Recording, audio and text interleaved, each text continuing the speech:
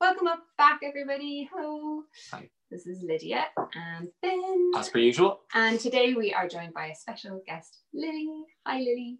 Hi guys, how are you? Lily is a health psychologist and a trainee psychotherapist, and she works primarily as a perinatal doula, so birth and postpartum, and she specializes in the area of perinatal mental health. So we're here to talk today a little bit about mental health in pregnancy and the postpartum time. And I guess we felt that this was really important because in this series that we've been doing about pregnancy and birth and beyond and all those times, whilst it's lovely to talk about all the fluffy things like birth, about like baby massage and pregnancy yoga and all those nice things, we felt that it's really important to also have those tough conversations, the ones that maybe are more uncomfortable to have and maybe that aren't really highlighted enough in general media because they're not aspirational, one would say. But what my experience certainly of working within the field of pregnancy and birth is that it's really common, not just postnatally, but also during pregnancy for people to have mental health issues. Isn't that the case? It absolutely is the case. And, you know, sometimes people would have different mental health issues before pregnancy, and then that would be a risk factor for developing other things or for it to keep going during pregnancy and then in the postpartum period. But it is also very normal to have issues arriving during pregnancy. There's all the hormonal changes, there's also everything changing around you in your body and in your sort of environment, and you're getting ready for welcoming a new life into your life. And, you know, sometimes it's not something that you planned for. It mightn't be something that you feel like you're at the right place in your life for. And it's just a lot of adjustment. And do you think, are most women caught by surprise with the level of struggle that they have? Oftentimes that is the case, and then it seems to be the issue that it's hard to find the people you can talk to and you can turn to, just because of what you said as well, that it is sort of painted with these like paint brushes that are all pink and all the sparkles and everything, and you're pregnant and you're waiting for this bundle of joy, and sometimes you're pregnant and then you have all sorts of issues, and sometimes the morning sickness doesn't go away, and sometimes you feel like you can't connect to your baby and you're just not quite happy about baby, and there's all the guilt coming already, and that just goes on and on and on, and it's really difficult to sort of name these things when your expectations aren't realistic and you're just facing all this pink world and everyone is assuming that you're having an amazing time and you mightn't. I think something that came up for me when I was pregnant, I have a son who's 6, was that, and this is talked about a little bit, but I feel like it's not really highlighted enough, is that as a woman, through our general life, unless you're kind of living under a rock, we are exposed continually to body image issues that are coming up. We're being told it's better if you're thinner, it's better if you're fitter, it's better if you're staying healthy with your diet, all these things. And so we're constantly struggling with body issues. And then suddenly we get pregnant and it's this time where you, no matter what happens, you're going to go bigger. Like you can't stop that. And I wanted a baby. I've worked in birth and pregnancy. I didn't have particularly bad physical self-image issues, but still, it is surprising that when your body starts getting bigger and you know there's no way that it's going to stop getting bigger, it is only going to get bigger and you have no control over it whatsoever. It's not like you can suddenly start dieting or eating more healthy or exercising. And you're supposed to be loving it and taking loads of photographs of your bump and how great you're feeling. You do suddenly feel like, God, I'm not prepared for the feelings that come with this and the overwhelm. And a lot of that is in the early days when people might not even know you're pregnant. And I really certainly felt that even being someone who was really open, I didn't know who I could talk to about it because I felt like it was a ridiculous thing to think. Like it felt stupid in my head. I was like, I shouldn't be worrying about this. And yet it was really alarming to feel, oh my God, I'm going to get bigger. And how is my partner going to relate to me? And what is my body going to look like afterwards? And I think that's an issue that must come up for lots of women. It does. And you're naming something very important about having no control over what is happening to your body. So during pregnancy, you sort of have to get into the mindset of letting go and just allowing things to happen. And that is very difficult for a lot of people, especially for women who were maybe focusing on their careers and they were used to meeting deadlines, being productive, getting feedback, knowing what they're doing, being in control all the time. And then there comes pregnancy, where your body is doing its own thing. There's a little baby growing in you. And then you're looking at birth that's coming closer and closer. You can't do anything about it, and you can plan for it, but it still won't go the way you want it, probably. So it is a really difficult time in that sense, and that sort of lack of control that people might be feeling can relate to their bodies, and they're getting bigger and bigger. And you know, the way sort of your brain is thinking of your body and sort of where you're at and your perception of your own body, and as you're growing, your brain doesn't quite know how to keep up. So that's when sort of around the middle of the pregnancy, you would start noticing that you're bumping into things all the time. And it's not just your baby bump, it's just your shoulders and your whole body everywhere. You're just like funny in space, and sort of your balance is a bit off. And it's just, everything is just so weird around your body, and your brain is trying hard to catch up, but it's really difficult. And especially if you had any issues around your body before, that can be really triggering. And how do you work with that? Like when you have those sorts of body issues, what's your approach to coaching or supporting women to try to adapt their mindset around that? I think it's really important to get comfortable with our own bodies, and a lot of people sort of live in their heads and try to think about solutions and think about things that are happening and not feel those things. So any sort of methods or techniques that are related to the body are really good. So even just anything, say yoga, where you would learn how your body is working, you would learn breathing, you would slow down, and you would get comfortable with what's happening. So any sort of anything that makes you drop into your body instead of staying up here is really good. So it can be any kind of relaxation, meditation, and if you don't want to go that far, you can always just sort of start with a body scan maybe, or just stopping, sitting down, putting your feet on the ground and seeing, how am I feeling in my body? And it doesn't have to be, you don't have to be like, oh, I'm feeling a little bit tight around here. What do I do about it? You don't have to do anything about it. It's just like stopping, seeing what is happening for you, and just accepting it. Okay, I'm feeling this way. I take a few deep breaths and I see where I am, and I can keep going. It doesn't have to be, a big, like special kind of meditation. It's just sort of teaching the brain to keep checking in with the body and staying with the feeling instead of thinking and solving. Yeah, I think that in pregnancy class, and now it's different, of course, because everything's done by Zoom, and it's less, I find that Zoom is a less open forum for communication than in the classroom setting. What people really attach to is the bit at the beginning where we're sitting in a circle anyway in the class, but each woman got a chance to say their name and say, and maybe I would bring a different topic each time. So it could be, have you chosen a name for your baby? Or it could be, how are you feeling? And they would have an opportunity to say how they were feeling. And sometimes I felt like it didn't really matter what yoga we did, other than the fact that they had a forum to go, I'm actually just having a really shit day, and I feel shit about myself, and I'm tired all the time, and I didn't think it was going to be like this, and I just feel gross. And then to hear the other moms go, oh God, I really feel that too. And just to know, okay, so it's not always, and for some people, of course, they have the easiest pregnancy in the world and it is all beautiful and roses and flowers. But for lots of people, it isn't that. And especially, like you're saying, if they are working really hard and working in a male energy environment, it's very hard to shift from being in work in that goal-oriented, focused, achievement-based energy to suddenly coming to yoga class and being all like, my body just feels really this way. It's hard to make that switch.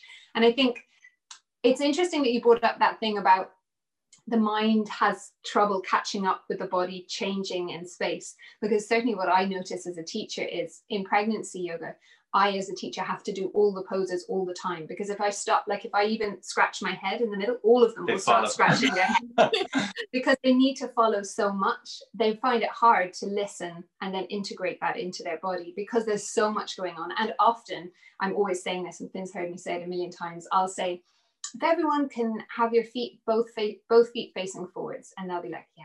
and I'm looking at all these feet in different directions, and I'll go, so if everyone can just look down at their feet and just place their feet facing forwards, and everyone's like, yep, mine is facing forwards. And then I'll even go, and like highlight someone's feet. If you just look and make sure your feet look like a number 11, and they'll still be like, yeah. And it's always amazing as a teacher to go, they really don't know that their feet aren't that way. And that's just me talking about the alignment in yoga, but like that is how our body's gone through such a phenomenal change. It's not surprising that we would then struggle with mental health issues, because we're inhabiting an entirely different new body. And we've had years to get used to the other one. Now suddenly we're supposed to be cool with this new one that isn't even staying the same for any length of time. It changes at incremental rates usually, but this is like this whoop all of a sudden. I mean, this real shock, isn't it? I mean, you think about how people have difficulty with putting on weight in life in general, and that is a creeping thing. Like the shock of that, actually I'd never really thought about it like that. That's a kind of a powerful thing. Do you, like, when you're working with people who have those types of issues, like, what do you encourage them to relate to? Because I mean, you can't change the world, right? The world is still the world. Instagram is still Instagram. Right. The male work environment is still the male work environment. How do you make them walk in the world in a different way? Like, that's an almost impossible thing, like to put a bubble around their kind of mentality and their approach to the world, because it's constantly bombarding them with this, no, forget what Lily said, because actually this is what's happening. Like, how do you do that?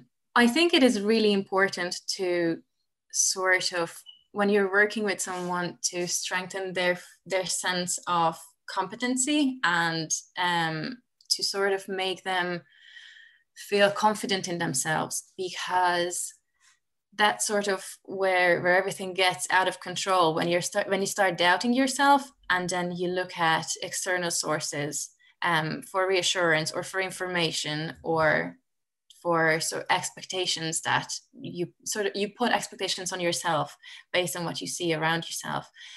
So then it is, the hard part is that everyone has an opinion when you're pregnant, and everyone wants to tell you what to do, and everyone knows better, and everyone has a terrible story that they need to share with you. So a lot of the times you just need to sort of be like, okay, so this is my bubble and this is my space and I want to protect it. So sometimes you might actually just need to say, I don't need to hear that story. I'm okay, you know, or just don't press play on that video that you know you're going to upset you. And also to find those people that you can turn to and you can talk to. And it can be a best friend, it can be a partner, it can be anyone in the WhatsApp group. Most moms now have their WhatsApp group of other moms in their area, and a lot of the times public health nurses help people connect that way, which I think is amazing. And so you don't even need to know those people, you just need to know which issues fit or match with what kind of people, and then have a go-to person as well. Good for you. I was listening to Brene Brown podcast on the way in today, and she was talking about leadership, but it was kind of really, for me, I was listening to it from the point of view of getting advice as being a parent. And she was saying how one of the really important things is that when you're trying to lead people that are under you, and you want to create an environment where the best possible outcome is going to happen from your team, you need to make sure that people aren't walking around with armor on them, because when people have armor on them, that shit is really heavy and they're never going to be vulnerable and open and in touch with themselves and open to making mistakes and trying new things and failure. And I think it's a bit like that, isn't it? That because there's this expectation on pregnancy that people should just be so overjoyed to be so lucky that they got pregnant in the first place, and that they should just be loving the idea of being a mother, that you kind of, when you're pregnant, you almost put on that armor to try and protect yourself. And what you're saying is, actually, we need to make a softness around ourselves and an openness instead of an armor to go like, okay, head down, shoulders up, let's just get through this on my own. In fact, we need to go, okay, I'm going to connect in, I'm going to feel open in the heart, and I'm going to check what I'm feeling, and then be vulnerable enough to say, I need help here, or I need support here, or where can I look? And I think that for me, that the hardest thing is, how do we teach that softness when what we are taught to do our whole lives is just buck up, get on with it and just soldier forwards. Yeah, and say I'm great regardless. I'm great, I'm fine. You know, and my experience of when I was, pregnancy was okay, but postpartum was that when people would say, how are you doing? And I'd go, not great. I'm not having a good time. People very good that you were able to do that. Yeah, I was good that I was able to, but I definitely didn't get a response. Didn't make any friends. Let's just say. Everyone's just like, okay. Everyone's like, you just watch it, like, why are they getting smaller or further away? Oh no, everybody's back. But that was the experience. People didn't want to hear it. They didn't go, oh God, that's so terrible. Like, what can I do to help? They were like, la la la la la, I don't want to hear it. Mm-hmm. And so, like, how can we change that as a society, as friends? If someone's listening to this and they have a friend who's pregnant, who is open about struggling, like, how can we respond to them in a way that's helpful? Are there support groups? Is there an answer that we can give? Is there something that we can do? There's loads of questions. So as a friend, I think that's sort of where we can make the most difference, because everyone is friends to other people. So if you can just make little changes and provide that environment for certain people around you, then you're making a big difference. And if everyone does that, then it sort of spreads. Support groups are great. It's just that now it is really difficult with COVID to access them, and then some people have the anxiety around Zoom and videos and the technology part of it, or they can't make time for it. So the in-person version is really, really helpful, and any other version would be great as well. But now we mightn't be able to rely on them as much. But just as people who are in touch with friends and relatives and even just people online around us, we can ask those open-ended questions and just listen. We don't have to know the answers. We don't have to be reassuring necessarily. We can just be like, so how are you doing? And then they answer something, and then you can just say, tell me more about that, or wow. And if you say, oh, that must be difficult, it mightn't be difficult. Maybe they went through something and that's your assumption. Oh, that must be really difficult and very upsetting. And they're like, oh, I wasn't upset until now, you know? So it's just all the open-ended question and the listening and just being like, okay, I hear you. Okay, just keep telling me. I'll just sit here and I won't walk away, you know? You don't have to have any special skills, just sit with it. And it might be difficult and you might want to solve it and you might want to give advice, but that's usually not what's needed at the time. Okay, I'm right here, and God, wow, okay, you know? What about if, I mean, sometimes things go to a kind of a darker place, right? Yeah. And people, maybe like you were saying, maybe they're carrying some mental health issues into pregnancy to begin with, or maybe just pregnancy for them is just so confronting that they really don't see the way out, and the world starts to close in a way that can be really dangerous. And, you know, for people who are looking in from outside those pregnancies, like friends or family members, like when is it appropriate for them to look for more support, and where should they look for more support for those people who are like in a deeper struggle, let's say? Mm-hmm. So a lot of the times they would be told to talk to their GP, and that might be a good idea depending on your GP. Big time depending on the GP. Yeah, tricky. Yeah. A lot of the times, especially postpartum, GPs would be very inclined to just prescribe some medication and be like, okay, you just take this twice a day and you'll be sorted. And while medication might be answer to some questions, it's not answer to all questions. A lot of the times when there is an issue, it's good to sort of flag it to maybe the midwife, or whoever you trust in your healthcare provider team, you know. So there are mental health teams in the maternity hospitals, and they're great, and they will accommodate requests, and they will provide opportunity to talk to someone who knows what you're going through. And if further interventions are needed, then they can sort of get you in touch with those people who can then help you later. So that is definitely very good. And then There are psychologists in private practice. There are counselors in private practice that you can turn to if you can afford that, who sort of specialize in these areas. And then a lot of the times it is sort of building your support system and your network as well. So your partner, it's really important that your partner knows what you're going through, because tackling the whole thing by yourself is really difficult, and it can be really alienating and isolating. So just having your partner on board and being like, maybe even just having someone to explain it to them, or have a good resource for them, and be like, this is the situation, this is what I'm going through, this is how you can support me, and this is how we're going to get through this, to sort of have a plan in place and have your support network. And as a doula, are you that resource? Like, can you explain what your role is? Like, when you're dealing with mental health as a doula, like, how far do you take that conversation?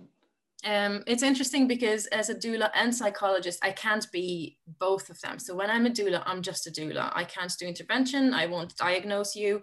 It is out of my scope. So if I am your doula, then my job is to provide you with resources, and then to be that listening, accepting environment for you, where you can sort of just like put it out there. And sometimes maybe that's all you need. And sometimes if that's not enough, then I can help you providing resources. So then you can be like, okay, so I have a few numbers here, and I know who to reach out to if the pressure becomes bigger, or if I start to feel more unwell, or if this isn't quite helping me. And then as a psychologist, it would be a whole different scenario, because a lot of people sort of find comfort in knowing that I'm going to see this person once a week. On Tuesday morning, it is my time. Doesn't matter what I say, it will be okay. And I will have some tools, or I will have a better understanding afterwards. Or maybe I can just let it all out and just name all my fears and my concerns and all the dark thoughts that are coming to me, or all the weird bodily sensations or anything that is happening to you. You can just go there and you can just put it all out there, and then you can walk away. And you know that in a week's time, you can do that again. So there's sometimes great relief in just knowing that someone's going to be there. And it's the same sort of postpartum doula support. Even if I just come in once a week or twice a week, I just see that sometimes there is that sort of tension, and then I arrive and it's just like, oh, and it's literally just having someone there, and everything is slowing down, everything is held, and that sort of holding environment is really important. And do you find that women who have a tougher pregnancy from a mental health point of view tend to have a tougher time afterwards as well? Or are those two things very separate in terms of the pre and post?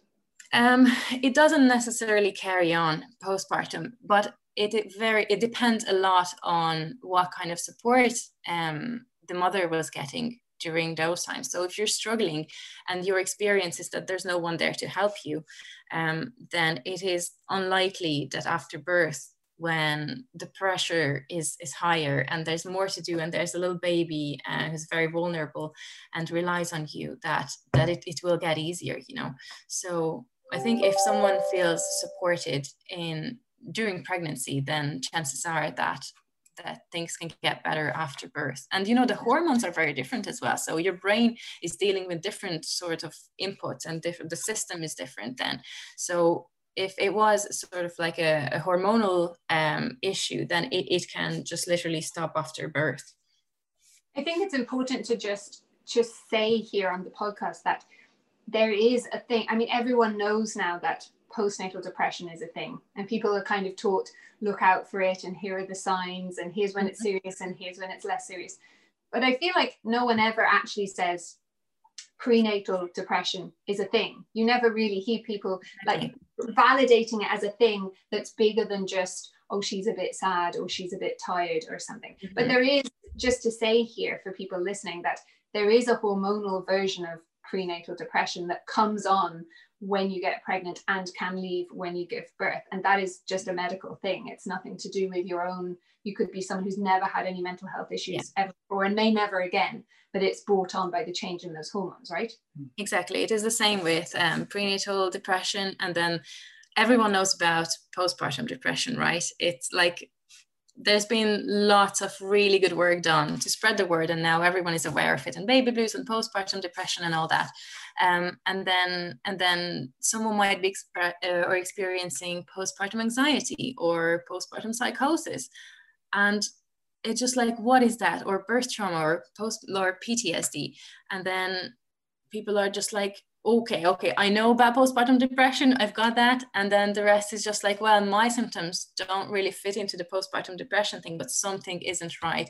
And it can be the same with prenatal depression as well. When you're struggling and things just don't quite work, and you're just not feeling right. And it's really difficult then to reach out for help. Sorry. Do you see that more on first when women are getting pregnant for the first time? Does it tend to be the case that because they're more used to it, okay, they're familiar with some of the things that are happening to their body, that on the second or third time of getting pregnant that you have less incidence of pre and postnatal depression? Or does that follow any sort of curve? No, it's not really related, because during your first pregnancy, you're usually much more aware of what is happening because it's all new, and you're really like, oh, all these changes are happening and all this preparation, and you don't quite know what to expect. So you're a bit more in tune with what is happening. While when you have a kid running around you, you might just be like, okay, let's just get things done, and we'll go about our business. So it's much harder, and then you also hopefully have a feeling that, okay, my body has done this before, I know how this works, but then because of that, it might be easier to miss things because you're kept busy, or it might be easier to spot things because maybe first time around it wasn't that way. So it can sort of go both ways. Yeah, and I think, can we talk a little bit into, you mentioned there postpartum PTSD. Mm-hmm. And birth trauma, and I think that's a really important topic, because so obviously I'm really interested in home birth and natural birthing, and that's the world that I'm in, and I had home birth, and that's what I chose. And one of the reasons that I chose that was because I felt like the birth was really important, and not just for my baby but for me. And I knew that if I had a really positive, empowering birth, that would help me going forwards. And I really believe that. But I think that there's a general belief out there still of, so long as the baby's healthy, the most important thing is that your baby's healthy. And you hear that all the time, that women have these deeply traumatic births where they've had every type of intervention that could possibly have happened, an emergency C-section, and then they nearly died, and all sorts of terrible things. And then people go, but isn't it lucky that your baby's fine? And ultimately the team saved you. So isn't that great? And it comes from like, huh? It comes from a good place, but it doesn't help. No, and it also kind of devalues their experience, because Absolutely. It's that same thing that we all know. As soon as you give birth to the baby, you've gone your whole pregnancy with everyone. Are you okay? Can I get you a drink? Sit down on the bus, blah, blah, blah, caring about you. And then the moment the baby's born, you don't get asked a single question about how you are. Exactly. It's just all the focus shifts onto baby. Totally. And I think when people say, oh, isn't it, it's just so lucky that the baby was okay and so everything's great, it again devalues the mother's experience and stops them from being able to go, well, actually, that isn't the most important thing in this situation, because yes, I have a healthy baby, but I am now myself not healthy, either mentally or physically. And how can I go on to parent this child? And if I've got other children too. And that's a real thing. And I think that only now are people starting to go, birth trauma is a valid trauma that needs to be dealt with. Exactly. I wrote my dissertation this year about birth trauma and how it affects people postnatally, and what sort of interventions are available and whether they are effective. Because a lot of the times in Ireland anyway, you hear that, oh, if you have birth trauma, it's EMD or CBT, and that's just what you should go for. But there's loads of other things, and there's evidence around other interventions as well. It's just sort of not out there, and people don't quite know about it. But the title of my dissertation was "At least you have a healthy baby," because that is just what people say, and the single sentence that just dismisses the whole experience. It's very easy to say that and be like, oh, focus on the good things, while it's really not about that. And if you don't work with what happened, and if you don't give it space and time, then it will sort of just stay there, compressed, and it can just be triggered anytime, and then you can just have this overwhelming reactivation of trauma, again and again and again, until you find a time and a place to work with it and process it. So when we dismiss that experience, and it might be something that doesn't seem violent, or it doesn't seem traumatic at all, it might literally just be no consent and being out of control and being touched and being dealt with in a way that wasn't respectful, and we don't have to understand why things were traumatic for someone else. We just have to respect it, and if there is space for it, it's great. But the way you were talking about vulnerability and having that armor, I don't think the goal is to like push everyone towards vulnerability, because that armor is really, really useful. It is there for a reason. If we were vulnerable at all times, we would get hurt all the time, and we wouldn't have enough capacity to deal with everyday things and to keep ourselves safe. So it is more about the balance. And yes, a lot of people have those armors that can't be moved, and they're nearly just like stuck there. While the healthy version would sort of be finding a balance. Maybe at a workplace, sometimes it is good to have a really strong armor and being like, okay, this is what it is, this is what I want, this is what I can do, and sort of stand up for yourself and being able to say no and all that, just having that strong sense of self. While at other situation, it's really important to be able to vulnerable and be like, I'm struggling with this, or I'm not very good at this, or I need help. And it would be really dysfunctional to bring that into certain situations where you have to just be like, go and get this done. So it's finding the balance between being vulnerable and protecting yourself, and choosing and picking the right situations and the right people, where you can allow yourself to do that, instead of aiming to be this like really open and vulnerable and flexible version of yourself, where your defenses might be down, and then you can get hit really hard. Yeah, it's a really astute observation, isn't it? It's like, it's really difficult to connect your emotions and assert strong boundaries. Like, with practice, it becomes a tool, but it's not something that you can suddenly start to learn when you're pregnant, I suppose. It's like, well, you can, but it's about, but what space? I mean, I guess it's like, it's the difference between like a warrior mindset and the armor that you've put on, and those two things are subtly different. They might seem like they're in the same wheelhouse, but I guess it's like, when you have a strong armor up, it's like a shield. And but it's an inside to outside shield as well as outside in. It's a two-way problem. It's a two-way problem. And I think, the question is there a different way? Is there a third way, which is like staying within your power and being able to advocate for yourself and being strong while staying connected to yourself and staying open? And I guess Brene Brown was talking about the difference between power against and power with. And I think it's like that, isn't it? It's like harnessing the power to move together rather than being the stopping force that's the barrier between those two things. But like you said, that's not some skill that you're just going to learn suddenly overnight when you're pregnant. It's like the whole culture of that has to change. And I feel like the culture in the hospital system is very much an against power system, because it's like we're the all-knowing doctors and medics. And don't get me wrong, they save lives and they are experienced. But a woman has, at this specific time in her life when she's pregnant and giving birth, this access to knowledge that's there all the time, but maybe sometimes it only comes to the fore in pregnancy, of having a sense something's wrong or something's right, and they need to be listened to. And I found certainly that my little moments of interactions in the hospital, my experience was completely undervalued. There was no person who was listening to my experience and going, even to the point of me knowing the day that I conceived, there was only one day in the month that I could have conceived.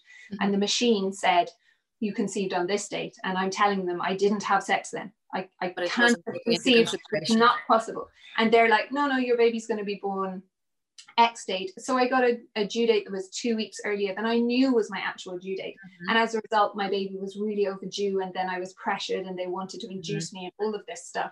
When I knew in my body and in my dates that that just wasn't the case. He had another 2 weeks and he was fine.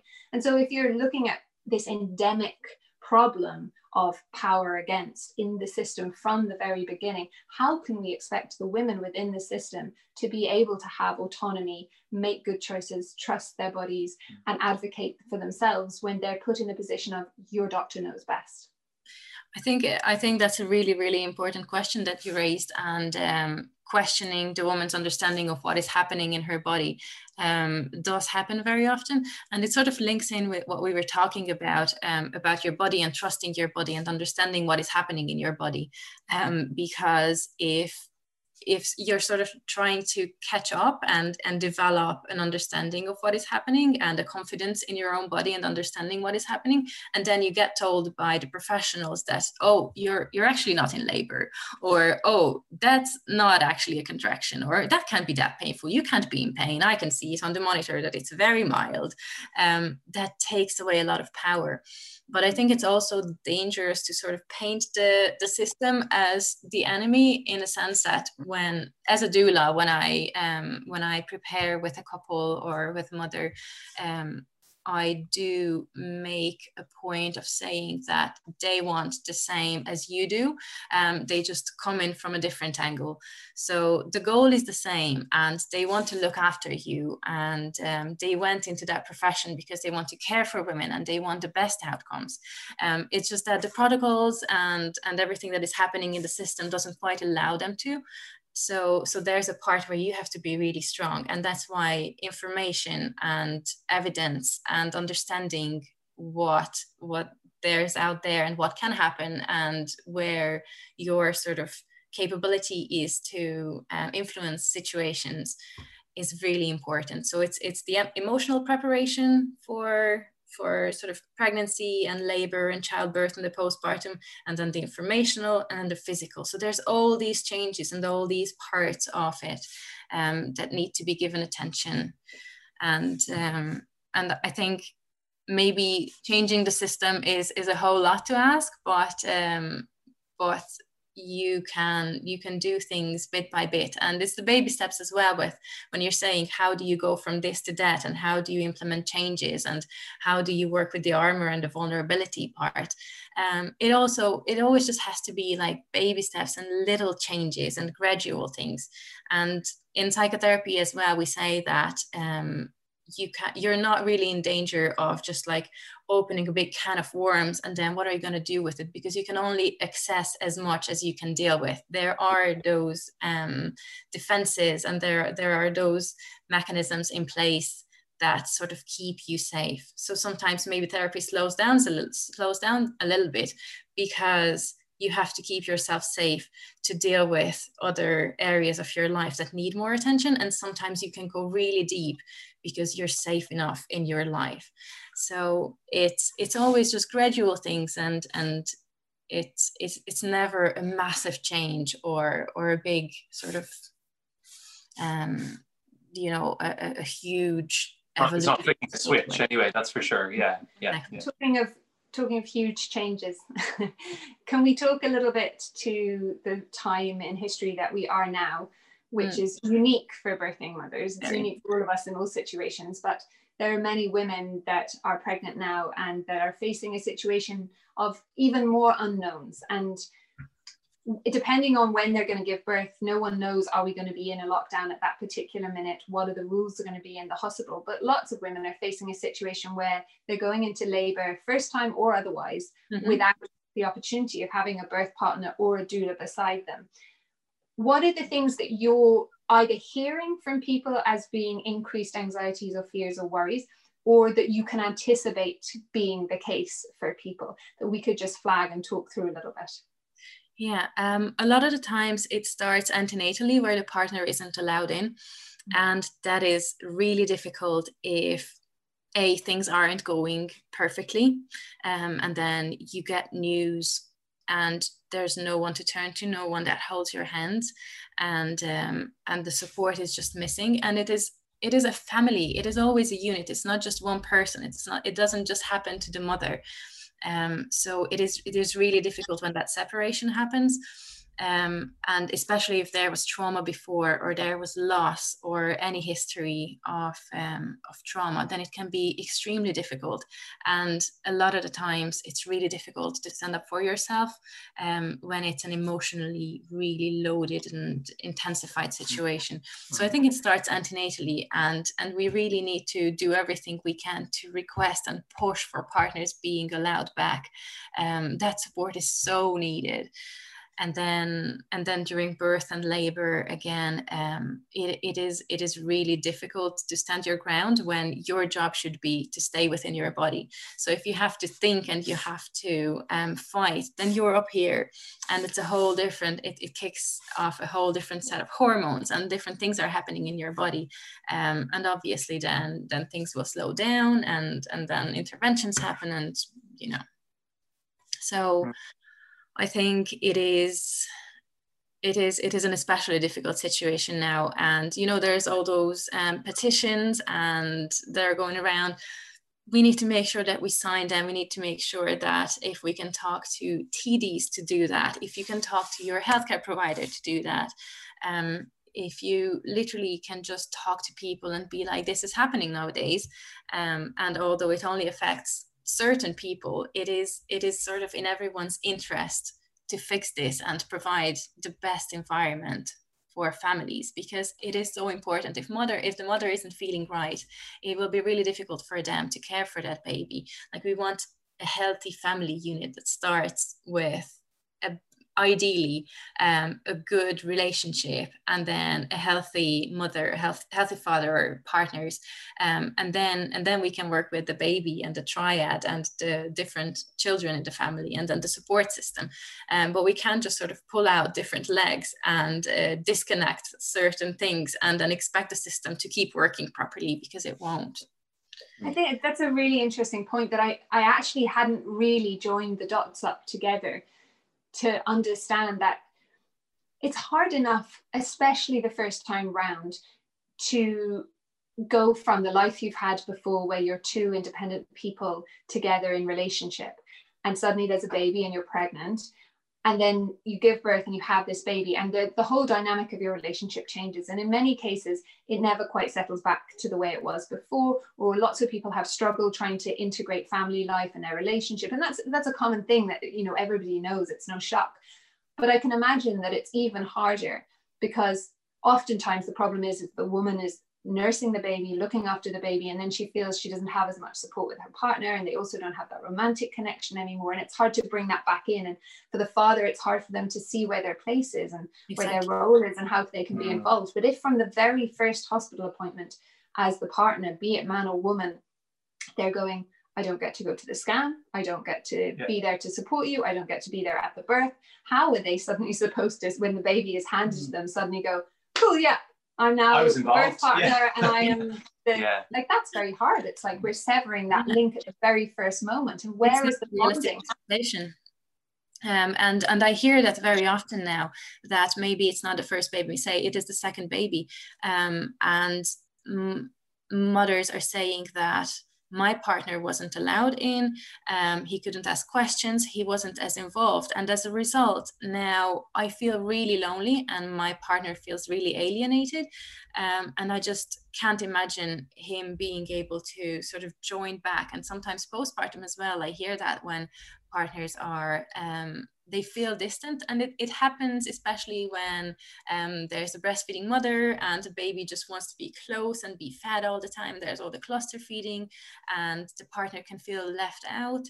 And like, they used to think that it is always the mother and baby dyad, but now we know that it is possible to extend it to dad and have 3 parts of have a triangle instead of just a dyad, and they can participate if it comes early enough. And we know that if fathers spend a lot of time with their baby and they get to do skin to skin, or if they just get to hang out together, even if they don't do anything, they are close to each other, then dad's brain gets rewired as well. There's all sort of changes that happens. It's not just the mother's brain that gets all this plasticity and all different skills and focuses in the brain. It's the father's brain as well.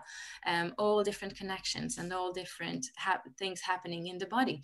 So then if that happens in the first few weeks, we know that the relationship is more likely to last, and we know that the father will be much more included, and then the child can connect and bond with both caregivers just as much.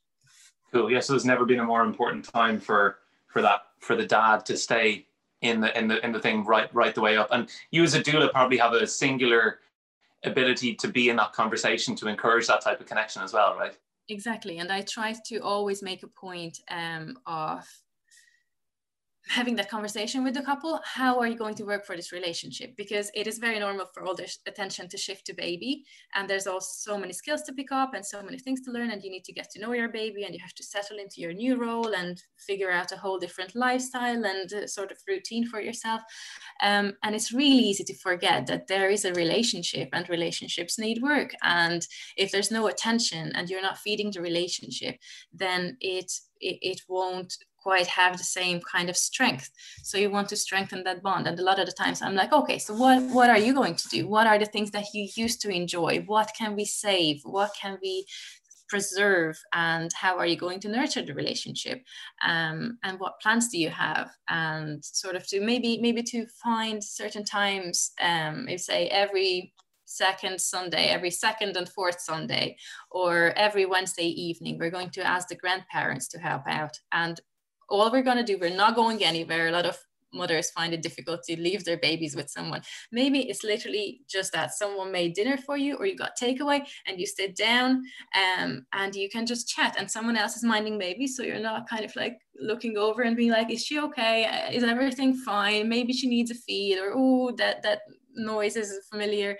You can just sit down and look into each other's eyes and see each other again, and it's not just like, hey mom, hey dad. It's like, hey you, my love, the person that I chose to embark this journey with. So it is so important. But now, if COVID did anything good, it was that a lot of dads are at home now in home office.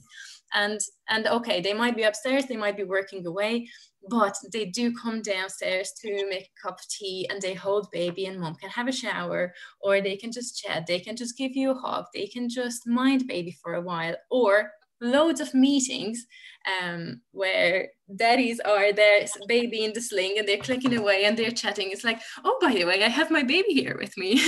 and then I hear that, oh, other people are having their babies with them. So yeah, I can just take baby now, and you just enjoy that cup of tea there.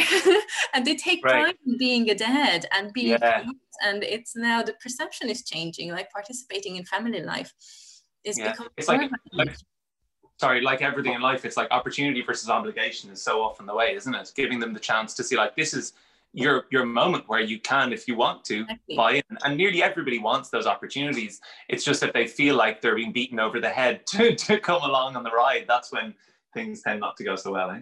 Yeah, I think it's such a nice thing. It's really nice to hear that there is an opportunity, that there's a service there in the postpartum doula to support the relationship and nurture the relationship, because I actually haven't heard that said before from a postpartum doula. Okay. And I think that that's so key. I mean, I know from my own personal experience, it would have made a fundamental difference in the first few months, and then the ongoing years that followed afterwards for me in my relationship, had someone taken the time to stop and go, you know what, you need to focus on this and you need to make it a priority. And I think largely because I came from a really solid, really strong relationship, I took that for granted because I hadn't had to work at it so much. We had always just been really connected. It wasn't a thing where I thought, oh, we're really gonna have to focus on maintaining that connection. But actually, it disappears so quickly when you're never focusing on nurturing that part of it. And it would have been so nice, because we had no family support. It would have been so nice to have someone coming in and actually going, by the way, here, how can we talk about this? How can we make it a priority? And how can I hold you accountable to that too? Like, how can, when I come in next time, go, so did you do that thing? And I think that's a really valuable, it's almost one of the real reasons for people who are listening to go, actually, maybe I do need a postpartum doula, because I think there's also that still that misguided notion of like, I'll be fine postnatal. People have been doing it for centuries. I should just be grand to get on with it. And I'm always saying, please, instead of spending your money on a really expensive buggy, spend it on a postnatal doula. Like, it's going to serve you so much better. And I think it's really key for people to hear that, because if anything that's going to make people buy in, it's going, I know I need to save my relationship. I know I need to feed it, because that's the thing that's the fundamental linchpin of my family's health and happiness going forward. Happiness is the big thing as well, because you all should be searching for that. Like, I mean, what is the point of the buggy? The buggy makes you mildly happy until they grow out of it 3 months later and you give it to somebody else. Whereas you've chosen a partner for life, hopefully, whatever. But like, they are the thing that's going to fuel the two-way street that gives you all joy. Like, that's what you got romantically involved in. That's why the baby came along in the first place, right? Yeah. It's important. Like, there is a reason why most divorces or breakups happen within the first 2 years after baby is born. There's a reason for that. And if we are aware of that, then we can make a decision to make it a priority, as you said. And I think the best time to do that is antenatally, when you know that there is a baby coming, and then you can still make plans instead of being sleep deprived and living on tea and toast and just being a bit frazzled at all times and having a crying baby. And then it's definitely not going to happen. That's not the time to make your relationship a priority, you know. So the wrong formula. Yeah, I heard it said that there was a forum online of people saying, what are the most important questions that you need to discuss with your partner when you're pregnant? And people's answers were like, you know, what cot are we getting? What bug are we getting? Where is the nursery going to be? All of these questions. And then the person was going, no, the questions need to be, you know, what are our roles in this relationship going to be? How do you see yourself parenting? When we have an argument, how will we solve that? What kind of a parent do you want to be? How are we going to discipline our child? And those conversations need to be had at a time where it's not fraught, because it hasn't just happened. It's much harder to have that conversation when you've just had an argument with your child and your partner about the way you both parented that child. Then it's got all this heightened energy. Whereas if you've already gone, hang on, we agreed that what we both wanted was this, and one of us hasn't stuck to that code, it's much easier to have that nuanced conversation in a way that's gentle and curious rather than accusatory. It's like the family needs a mission statement. Like, every business is taught to have a mission statement. The family needs that moment as well, doesn't it? It's like something to always have, like, okay, well, this is the grounding foundation on which we built this thing. And does whatever conversation we're having now, what decision we're making now, does it serve that purpose? And, you know, you don't have to stick to it necessarily. So it always should be flexible. So you can have that conversation again and again and again, but it's good to have a starting point, something that we can build on, something that we can change. And if we want to scrap it and go for something else, as long as we agree on it, it's completely fine. And you will want to do that because you learn new things, and you will get to know your baby. And children are different. They're not like what you expect them to be. They have their own little personalities, and your life will change in ways that you didn't expect it to. So it's important to A, have a starting point, and B, to be okay with changing it. Yeah. Cool. Lily, where, if people are listening to the podcast and they're like, she's great, I want her to be my doula, how do they get in touch with you? What's the best place? Do you have a website or a Facebook or what? Probably via email would be best, and then I do have a Facebook page as well, so I might just send it on and you can put it in the description. Cool. Perfect. We'll do that. We will do that. Lily, thank you so much for chatting with us. It's been Thank you for having me. You're wise beyond your 30 years, Ferdouse. We were looking at the start and we were like, she's got all these qualifications, but she can't even have time to qualify or practice. So Ferdouse, it's great. You've some really given us some major insight, lots of food for thought. So loads of stuff that I've never heard or thought of or had spoken of. And I really, it's so exciting for me that this is going to be a resource for people to come and look at and to reach out for and have those things sparked in their head while they're still pregnant. So hopefully loads of people will listen.